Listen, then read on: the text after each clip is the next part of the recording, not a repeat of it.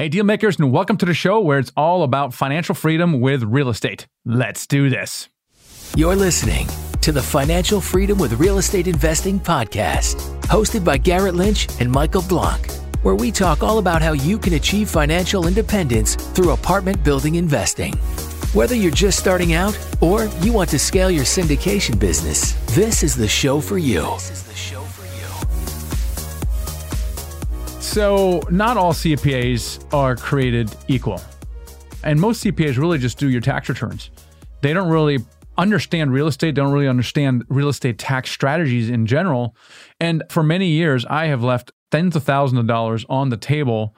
And we're going to change that today because we're talking with Tom Castelli about real estate law. And not only what's cool about him, he's not only a CPA and tax strategist, but he's also a syndicator as well. So it's really, really cool. We're going to talk about that in just a second. I want a quick shout out here to C. Verburg. He left us a review on Amazon. He says, Michael's a genius. Oh, well, thank you so much. I appreciate it, Mr. Berg. Not only at multifamily real estate investment, but also at communicating all of his wisdom and insight into an easy to understand manner. I felt like he was sitting right in front of me during the whole read. Awesome.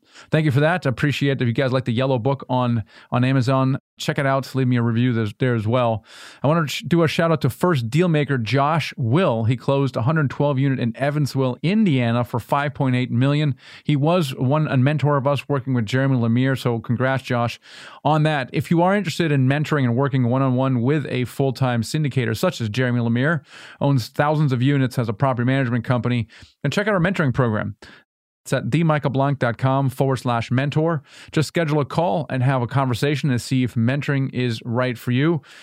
Really excited about what we're doing there with our students, and our students are doing deals. They've been doing deals since we've been doing it in up and down markets. And if that's interesting for you, check that out. With that, let's bring out our co-host, Garrett Lynch. What's going on? What's going on, Michael? Yeah, so I got a nice topic for you, Garrett. Right? So, because we're trying to buy, we're trying to sell. And the question I have for you that you're not going to feel strongly about is, when is it okay, Garrett, to retrade? Yeah, so this is a really good topic because you're seeing all kinds of silly stuff going on right now. Interest rates are rising, so prices are shifting downward in a lot of senses. And so what's happening is you're getting a deal, putting it under contract, either on the buy or sell side, and then pricing isn't necessarily where it was when you started.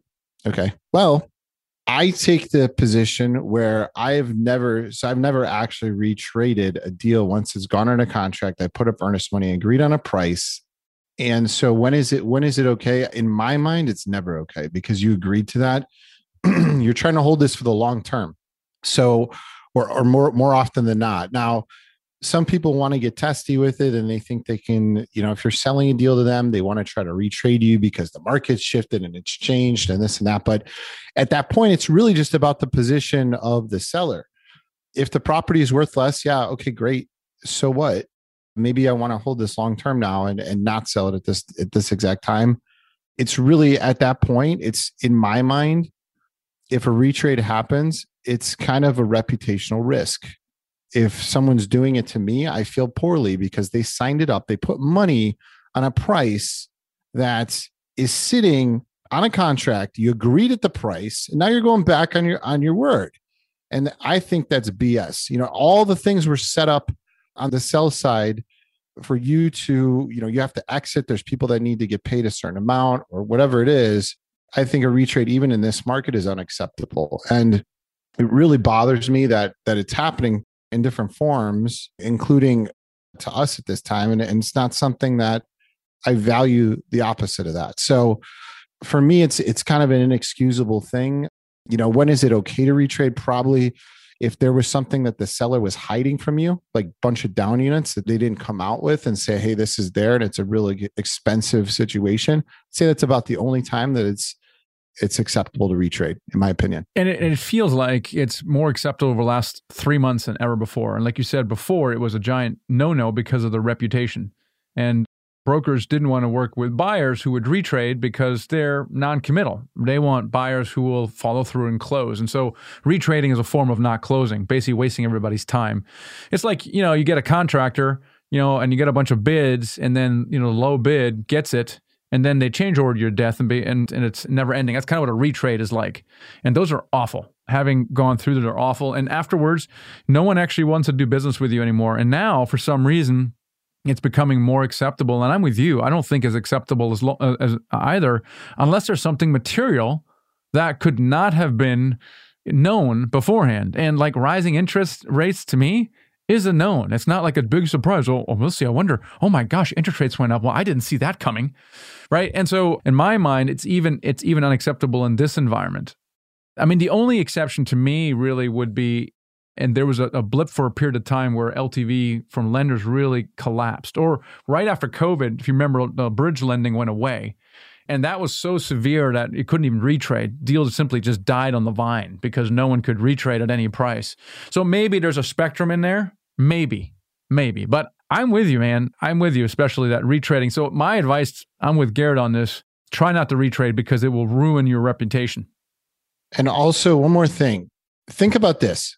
If you go to buy a deal and you put it under contract for half the value that it's really worth, and it's just you got a really amazing deal as a buyer. Well, the seller can't retrade you the other way. They can't say, now I want 100 a door instead of 50 because it's worth 100. Legally, they can't do that. They'll be sued. It's not acceptable legally to go in the other direction. Why should it be acceptable going backwards when you only have a 60-day window to close? I mean, it's a big no-no in my book. And, it's just something that really irks me. Yeah, it's super irritating when you're the seller, and it will ruin your reputation if you're the one doing it as well. So be very cautious, very, very cautious of that. So let's get into the interview here with Tom Castelli. He's really cool. He started as an entrepreneur really early on, but like so many people are basically forced to go to college route, get a good job. And that's kind of what he did, but he felt a conflict between the two. And he now really found a solution where he's able to provide tax law strategy to real estate investors. And it's really cool, his perspective, because he's both a passive investor, an active investor, and a CPA. So I'm really excited about this interview. Let's get right into it with Tom Castelli. Tom, welcome to the show today. Hey, thanks for having me on. It's an honor to be here today. So you read this book called The Richest Man in Babylon, which I read recently, actually. It's one of those ones you should probably read early on, which is what you did. In fact, you named your investing company Babylon Property Group, which is interesting. So it must have made an impression on you. Why? Well, that was one of the first books I actually read as like an adult. Like, I don't have to be forced to read anymore. And, it really kind of set up the foundation of my personal finance journey and how to kind of, pay yourself first and invest in things that you understand or invest with people that you understand. So it kind of laid that foundation for me. I also grew up in a town called West Babylon on Long Island. So it kind of clicked for me. I'm like, you know what, this is going to be the name I'm going to pick, partially because of the book and partially because of the town I grew up in. And that's kind of how the name came about. But that book was monumental in my journey. And, the Rich Dad Poor Dad came next and the rest is history. What was it about that book that it stood out for you? The Richest Man in Babylon. It was really just the way it was told and just how timeless those principles were. And that's kind of overall what stood out. And the kind of to pay yourself first, make sure you keep, I think it was keep more of thy gold, if I'm not mistaken. That was a big piece. And that really helped me accumulate enough money to ultimately start investing in real estate. So I think that alone, but also one of the other pillars or one of his other lessons that was in there was invest with people who know what they're doing in that specific area, right? So I wouldn't necessarily go invest in real estate with someone who's all their experiences in oil and gas per se, right? I want, going to invest with people who have experience doing real estate if that's what I'm going to invest in. If that makes sense. Yeah, it's a great book. Now, were you an entrepreneur from an early age, or how did that come about?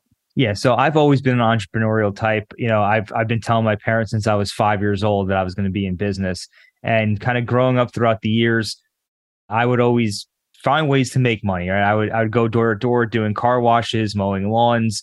I did garage sales. I used to make CDs and stuff for people back in the day when that was a thing. So I used to do pretty much whatever I could to make money. And then kind of as I got into my teens, I really wanted to be a full-time entrepreneur, but I got stuck in that cycle of I'll go to college and get a degree and get that 9 to 5. And like kind of everybody around me was telling me to do that.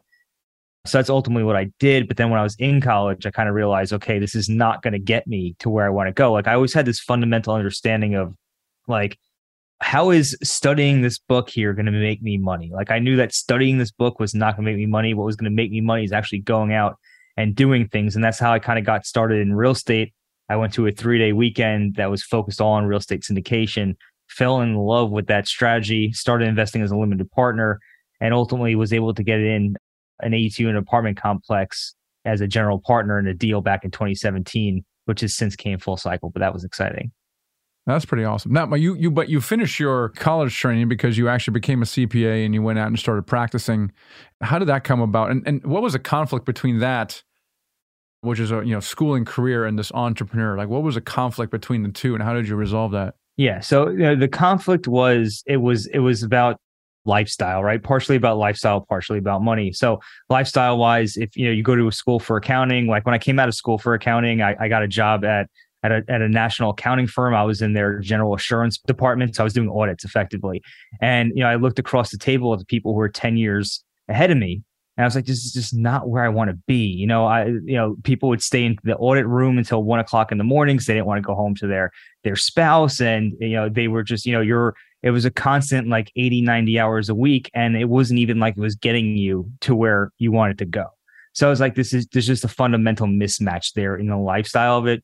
And also from an earnings standpoint, at the end of the day, you're trading your time for dollars there.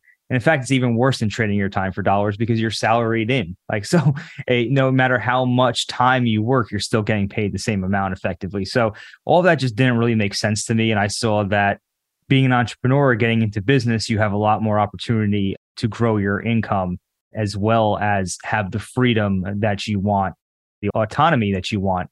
And that's kind of where that divide was. So after I did my first year at that accounting firm, I was like, okay, this is not for me. And I immediately started looking for ways that I can get involved in real estate and find more entrepreneurial things to do, which kind of long story short, I found this firm that I work at now, Hall CPA, also known as the Real Estate CPA. And it's really an entrepreneurial type of firm. So I was able to really express that entrepreneurial side of me, help build a lot of things out, lay the foundation, get involved in things like sales and marketing, and really have that autonomy that I was looking for. That's kind of where I kind of found that fit, was because of the entrepreneurialness of the firm. If it was just a normal accounting firm, I don't think I would have been able to deal with it for too long. So this is a really good point. To everybody listening, I mean, this is a similar process that I went through as well in the industry that I was in out of college, which was actually much different. It was nightlife, but I looked at what is like the pinnacle of this industry. Okay, pinnacle of the nightlife industry is I own a club. What does my life look like if I own a nightclub? Well, I'm probably not married. I'm probably chasing around younger women, and I'm probably miserable, and I'm probably drinking too much.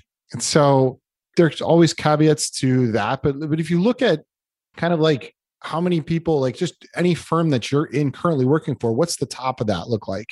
How long is it going to take you to get to that if you really want to, or even if you make lateral moves? Is that the life you want to live? And once like I realized that same thing as I was in that industry, and I'm like, this is just not going to work out well. And so I think if anyone that's listening, if you're working a 9 to 5 and you kind of look at that, that's really motivational to think about. You're like, hey, if I'm on this path and I stay here, where am I going to end up? And I was able to make the pivot early on after kind of that ended up being like this big driver for me. And then it's just about gathering the resources to be able to go and move into what makes more sense for your life. There's risks when it comes to entrepreneurship, big risks. And some people can't overcome that. But if you don't do that, you could end up like the other guy. Right. So I'm curious, Tom, when you're getting into this, sounds like you made, a next move into like a more of an entrepreneurial CPA firm. How did that set you up for the next phase of your life, or the next chapter of your life in entrepreneurship? Yeah, absolutely. It's a great question. So when I got to this firm, where I think around $200,000 in revenue, so there wasn't really much built out. We're flying by the seat of our pants in the beginning, right? There wasn't much of a foundation. So really what that allowed me to do was get into a role where I had to build, right? I had to go and hustle. I had to go and get contacts, meet people, do sales, do marketing. it was very much like building your own business in a sense. And at the time I came in, I think as an associate, and I worked my way up to partner. So that really gives, at the partner level, it really gives you the autonomy to do a lot more things. Like now we're looking at business acquisitions and building teams, and what's the next thing? What marketing channels can we add to the firm to attract more clients? How can we retain more clients? It's very much more high level rather than me sitting at a desk saying, you know what, I'm going to be filing these tax returns all day, every day, or I'm going to be, sitting at the audit table doing audits all day, every day. And that's very restrictive. But on being able to build and make things happen, I guess that's the word, being able to influence and have over the decision making and the direction of the firm is really empowering versus just, kind of being a cog in an existing wheel. And that's what a lot of, older firms are.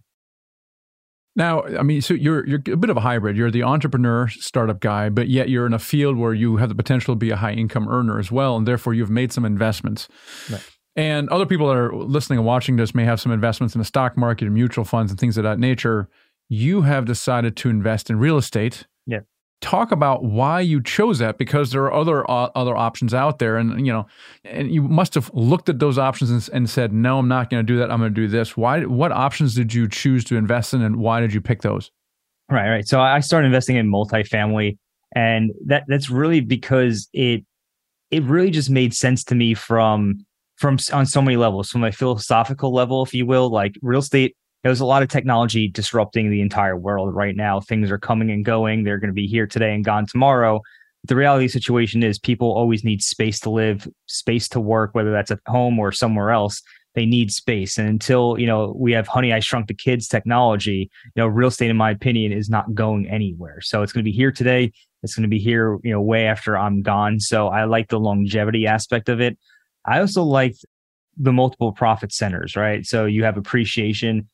It generally appreciates over time. You can also in multifamily force appreciation through value add and increasing the NOI.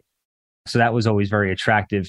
Then you have the tax benefits of it. So one of the best parts about real estate is you can effectively get your rental income tax free because of the expense called depreciation. So you could, in other words, you can have a tax loss on paper for tax purposes, but despite the fact that you're actually generating, positive cash flow. So that was always attractive. And there's, principal pay down. Then in multifamily specifically, you have economies of scale. Instead of having to go buy, 10 single family houses, you can just buy one apartment complex in one transaction. It's a little bit more complicated than buying a single family house, for sure. But all of that stuff, that's what attracted me to real estate, and also the stability of it for the most part.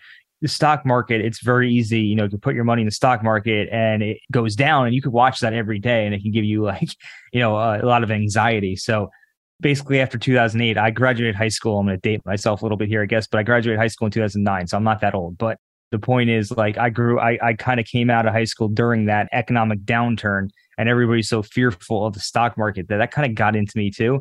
So I was like, you know what? Real estate's on the up and up right now. It's on the upward trend. All the profit centers I just mentioned, that's kind of why I got into it. Let's talk about taxes, since you know a little bit about the subject. How is it possible that you can make an investment? Let's say you invest $100,000 and you get cash flow distributions, you get $6,000-$7,000 in a year, and you're showing a taxable loss, right? And the poor investor takes the K1 to his CPA, and the CPA goes, "Oh, so sorry, Tommy, that you're such a bad investor." And you're like, no, let me explain to you. It's something that's so unusual. Explain to me at a really high level how taxation of real estate works. Yeah, absolutely. So the first thing to understand is when you buy a property, you don't get to expense it the first year, right? So every single year, a portion of the property's building value. So land is never depreciated. I'm going to get into depreciation in a second, but land is not depreciated. But your building's value will be depreciated. Basically, you're going to have a depreciation expense each year, a little bit each year. And there's ways to accelerate that and increase that. But that expense is only on paper. That's not an expense that actually, it's not money that actually leaves your pocket. So that expense, because it's so large, because real estate's so capital intensive and you're buying these large properties, that expense is quite high in many cases, and it's able to shelter your rental income. So to kind of give an example, just say you had $100,000 in rental income, right? And then you have $60,000 of hard expenses. And what I mean by hard expenses, I'm talking about utilities, repairs and maintenance, legal fees. Maybe you're paying a leasing agent to rent it out, property management fees, all of these fees, this is money that actually leaves your pocket at the end of the day. It goes to somebody else.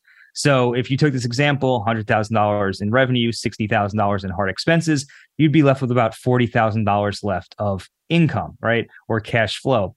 Now, in many other businesses, that's it. You just pay tax on that $40,000 and, you call it a day. But because the depreciation expense in real estate is so high, let's just say that you had $50,000 of depreciation. And the reality is it could be much, much higher than that. But let's say you had $50,000 for the sake of this example. Well, now on paper, you have your revenue of $100,000, you have your expenses of $60,000, then you have this depreciation expense of $50,000. Now you're at a loss of $10,000. And this loss is only on paper. Because remember, this depreciation expense doesn't really exist. It's called a non-cash expense or a phantom expense. Because now when you go report your tax returns, you're reporting this loss on your tax returns, but yet you just pocketed $40,000 in this example of cash flow. So you didn't have to pay tax on your cash flow. And that's just scraping the iceberg or the tip of the iceberg in terms of tax strategies is your ability to not have to pay tax on the cash flow. If you're interested in passively investing in multifamily syndications, then check out our investment firm, Nighthawk Equity, at nighthawkequity.com. You can learn more about us, our team, our track record, and investment process, and you can schedule a call with us as well. Just click the join button. You can fill out a short form to join our investment club, and then you can schedule a call with us. We'd love to have a conversation with you and share some of our upcoming opportunities. Again, that's nighthawkequity.com. Talk to you soon. So one of the big things that happens, you get into this, you get this bonus depreciation, and obviously everyone can use it, but not everyone can take the full benefit of it. Maybe explain a little bit about who can take the full benefit of it and how it works with the different levels of people. And then also what happens when it comes to recapture, when we do sell a property. All right, absolutely. So I'll break it down first for the people who can use it, right? So first thing to understand here, just to lay the foundation of this, that Section 469 of the tax code, which was put into place in the Tax Reform Act of 1986, made all rental activities passive by default. And what that meant is that, and there's two buckets of income, basically. There's passive income and non-passive income. If you have a job or you have an active business you're involved in, your income is generally going to be in the non-passive bucket. Then if you have a business that you're not active in, or you have real estate, it's going to be in the passive bucket. So these rules state that passive losses can only offset passive income. So in other words, the passive losses from real estate can generally not offset your active income or your non-passive income. And that's where most people fall into the bucket. Now there's something called the real estate professional status. And the real estate professional status was put into place in 1994 after pretty much over that 8-year period. There's a lot of lobbying by the real estate industry to get this put in place. And what it does is if you work more than 750 hours and more than half your total working time, and that's the key, more than half your total working time, that's what trips a lot of people up, in a real property trade or business, then you can effectively take the losses from your rental properties against your active or your non-passive income and use it to offset and basically help reduce your taxes. So let's say, for example, let's just say you made $100,000 of income that was non-passive, right? And you're able to qualify as a real estate professional, or your spouse was able to qualify as a real estate professional. And you had this $10,000 of losses that I was talking about before from this rental property. Well, now this $10,000 of losses are going to be able to offset that $100,000 of income you have, and you're only going to pay tax on $90,000 of that. So if you were I'm pulling a number out of a hat here. If you're in the 22% tax bracket, and we could always add zeros to this and increase this, but just for example, if you're in the 22% tax bracket, this $10,000 loss is going to be worth $2,200 for you. Now, in many cases, these numbers are amplified. I'm just giving an example. I see, for example, many of real estate investors are often saving $10,000, $20,000, $30,000 using this strategy, but that's just an example of how it works there. Now, if you're not a real estate professional, which is the majority of investors in my experience, then what happens is these losses cannot offset your active income, and instead they will only offset your other passive income. So maybe you own other properties that have passive income. They can offset the income from those properties, or the gain on sale of a passive activity. So when you sell a property, or if you're invested in like a syndicate and that property is sold, you can use these passive losses to offset the gain on sale. And that in and of itself is a big perk in real estate. So in my experience, a lot of investors really get, bummed out when they get to hear that, oh, I can't take this against my non-passive income. But then they start to realize over time, oh, look, you can offset your cash flow from it again, your rental income, and then also the gain on sale when you ultimately sell property can help shelter it. And that's really the benefit for those folks. I got one thing on this that I think there's this like gray area, or people are in these industries and they're not sure, hey, would I qualify for real estate professional status? So I'm going to call out a few of these. Mm-hmm. And I want you to tell me if they technically would qualify, or if there's a version that could qualify or not, because I think there's, and maybe I don't even know the answer to some of these. I'm not in these industries, but like, say for example, a mortgage broker. Would that person qualify for real estate professional status? No, that person would not qualify because they're believed to be in the financing business, and there's a few tax court cases around that confirm that. So I'm 100% confident that a mortgage broker, as unfair as it may seem, does not qualify as a real estate professional. What about a real estate tax advisor? Unfortunately, not. So we would be considered to be in the accounting industry. But a commercial real estate broker or residential broker. Yes. And because there's 11 real property trades or businesses, and one of them is brokerage. And if you're an agent or you are a broker, then that would be considered a real property trade business for these purposes. Oh, that's really good to know. So you have these taxable losses while you're holding a piece of real estate, and then typically they will carry forward until such time where you actually sell something. Now, typically when you sell, you have this giant capital gain, right? And at one point you got to pay the piper, right? Or maybe you don't. What are some tax and what you said is that these carry forward losses can be applied towards passive gains, such as when you sell them, and so you're able to consume those. But what are some other tax strategies that you see where if you do make an investment in a multifamily or commercial real estate and 4 years later it sells for a massive, capital gain, what are some options that investors can consider to possibly not pay taxes or defer taxes? Right. So to defer taxes, so the first thing is it depends on your level of control over the deal. If you have control over the deal, or you're on the management team and you want to go ahead and do a 1031 exchange, you can go ahead and do a 1031 exchange and basically take the sales proceeds and buy another property, usually a larger property or multiple properties, and you're able to defer the tax, continue to keep, accumulating more real estate and continue building your wealth. So the 1031 exchange, very classic. That's the first, that's one of the main options people consider. Now, the second option, this has been really popular over the last few years, thanks to bonus depreciation. And that is, said property is going to be sold, 3 years is going to be sold. Well, you can look at this form on your tax return. It's called Form 8582. And that's where your passive activity losses or your suspended losses that have accumulated are stored or just reported right every year. And if you look at that and you say, okay, well, I'm estimating this gain to be, $100,000 and I have $120,000 worth of losses on my Form 8582, well, you don't need to do anything in that case. You just let it offset and you're good to go. It'll just automatically offset it.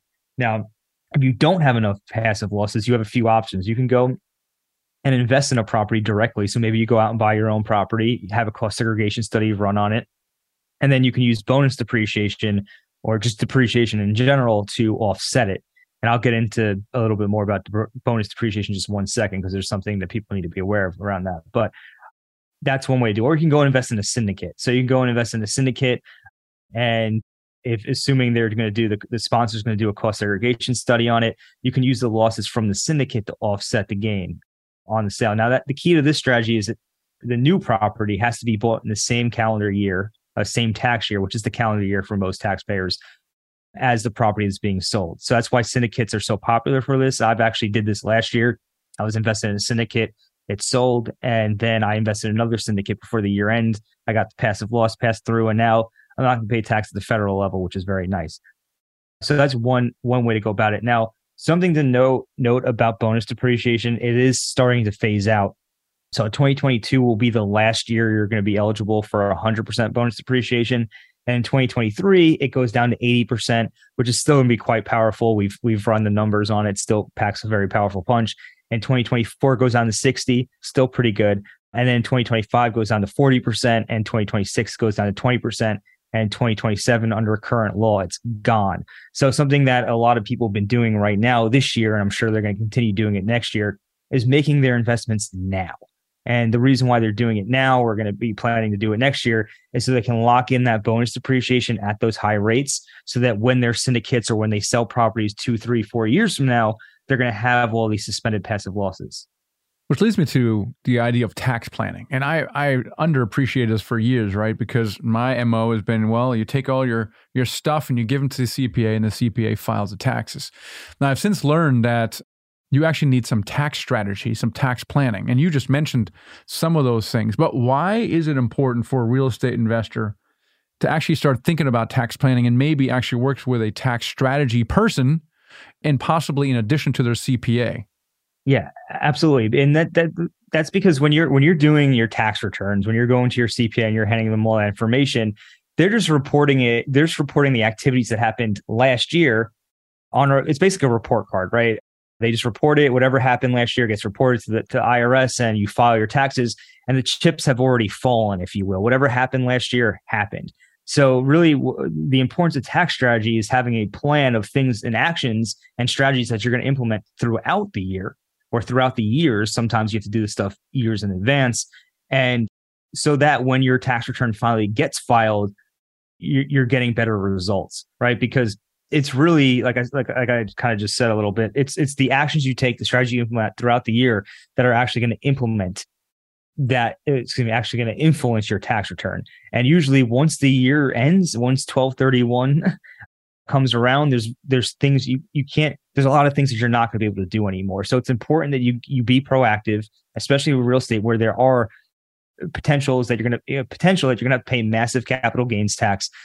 But there's also potential for a lot of tax savings and a lot of strategies you can implement. So you want to meet with a CPA or a tax advisor to go through that on the onset, whenever you're buying a property or whenever you're making a fundamental shift in your investment strategy, really just to make sure that you're taking advantage of everything that's available to you, and you're taking the right actions throughout the year or throughout the years. So then again, once that tax return gets filed, you're taking the best advantage to it, because again, it's just a report card, and you have to take those actions beforehand to influence it.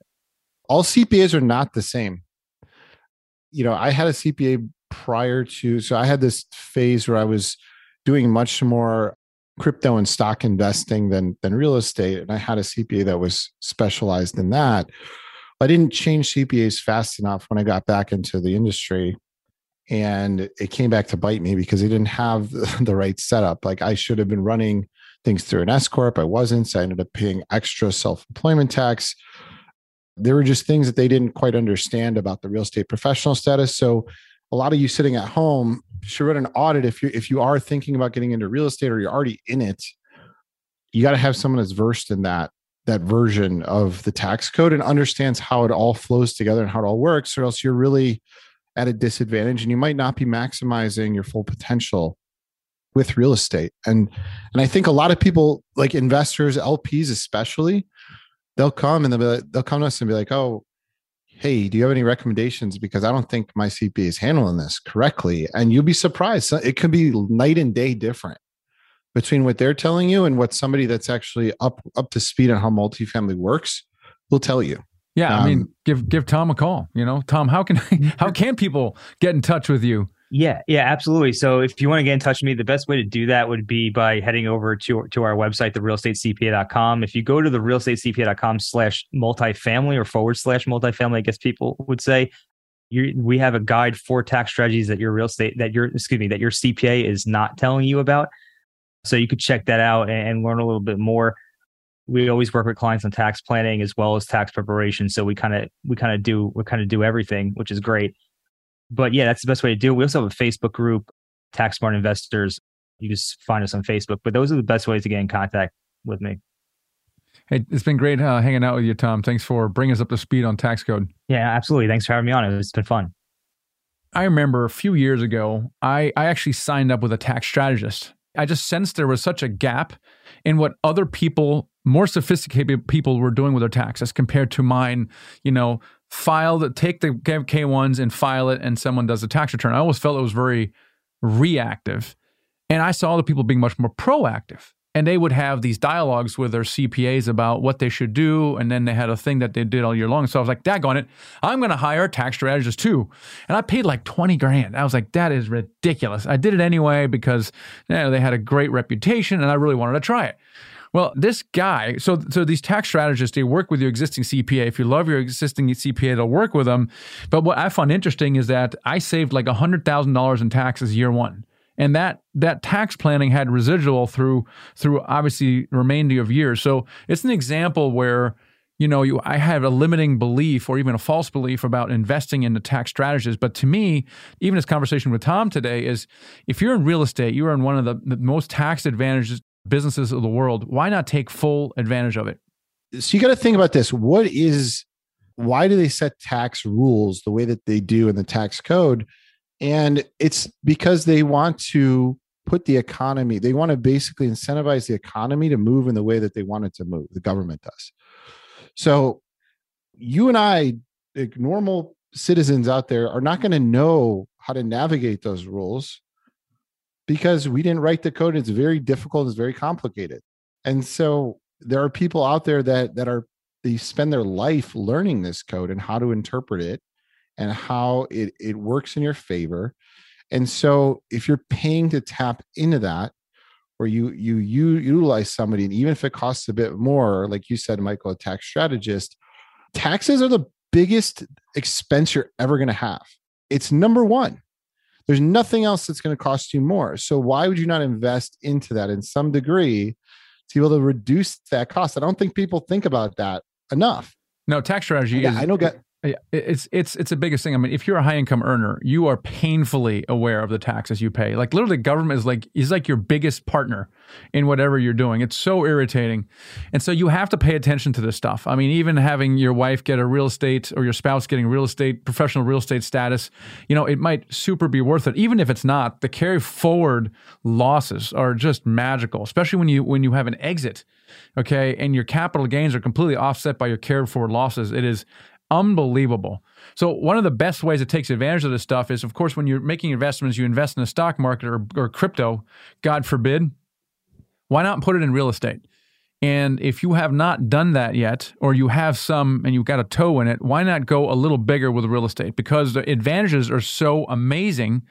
Because number one, like Tom said, it's much less volatile. It's not going to keep you up at night, you watching the ticker every single day, and you're happy when it's up and you're basically depressed when it's down. Less volatility. Number two, the returns are actually much higher than the stock market, especially over time.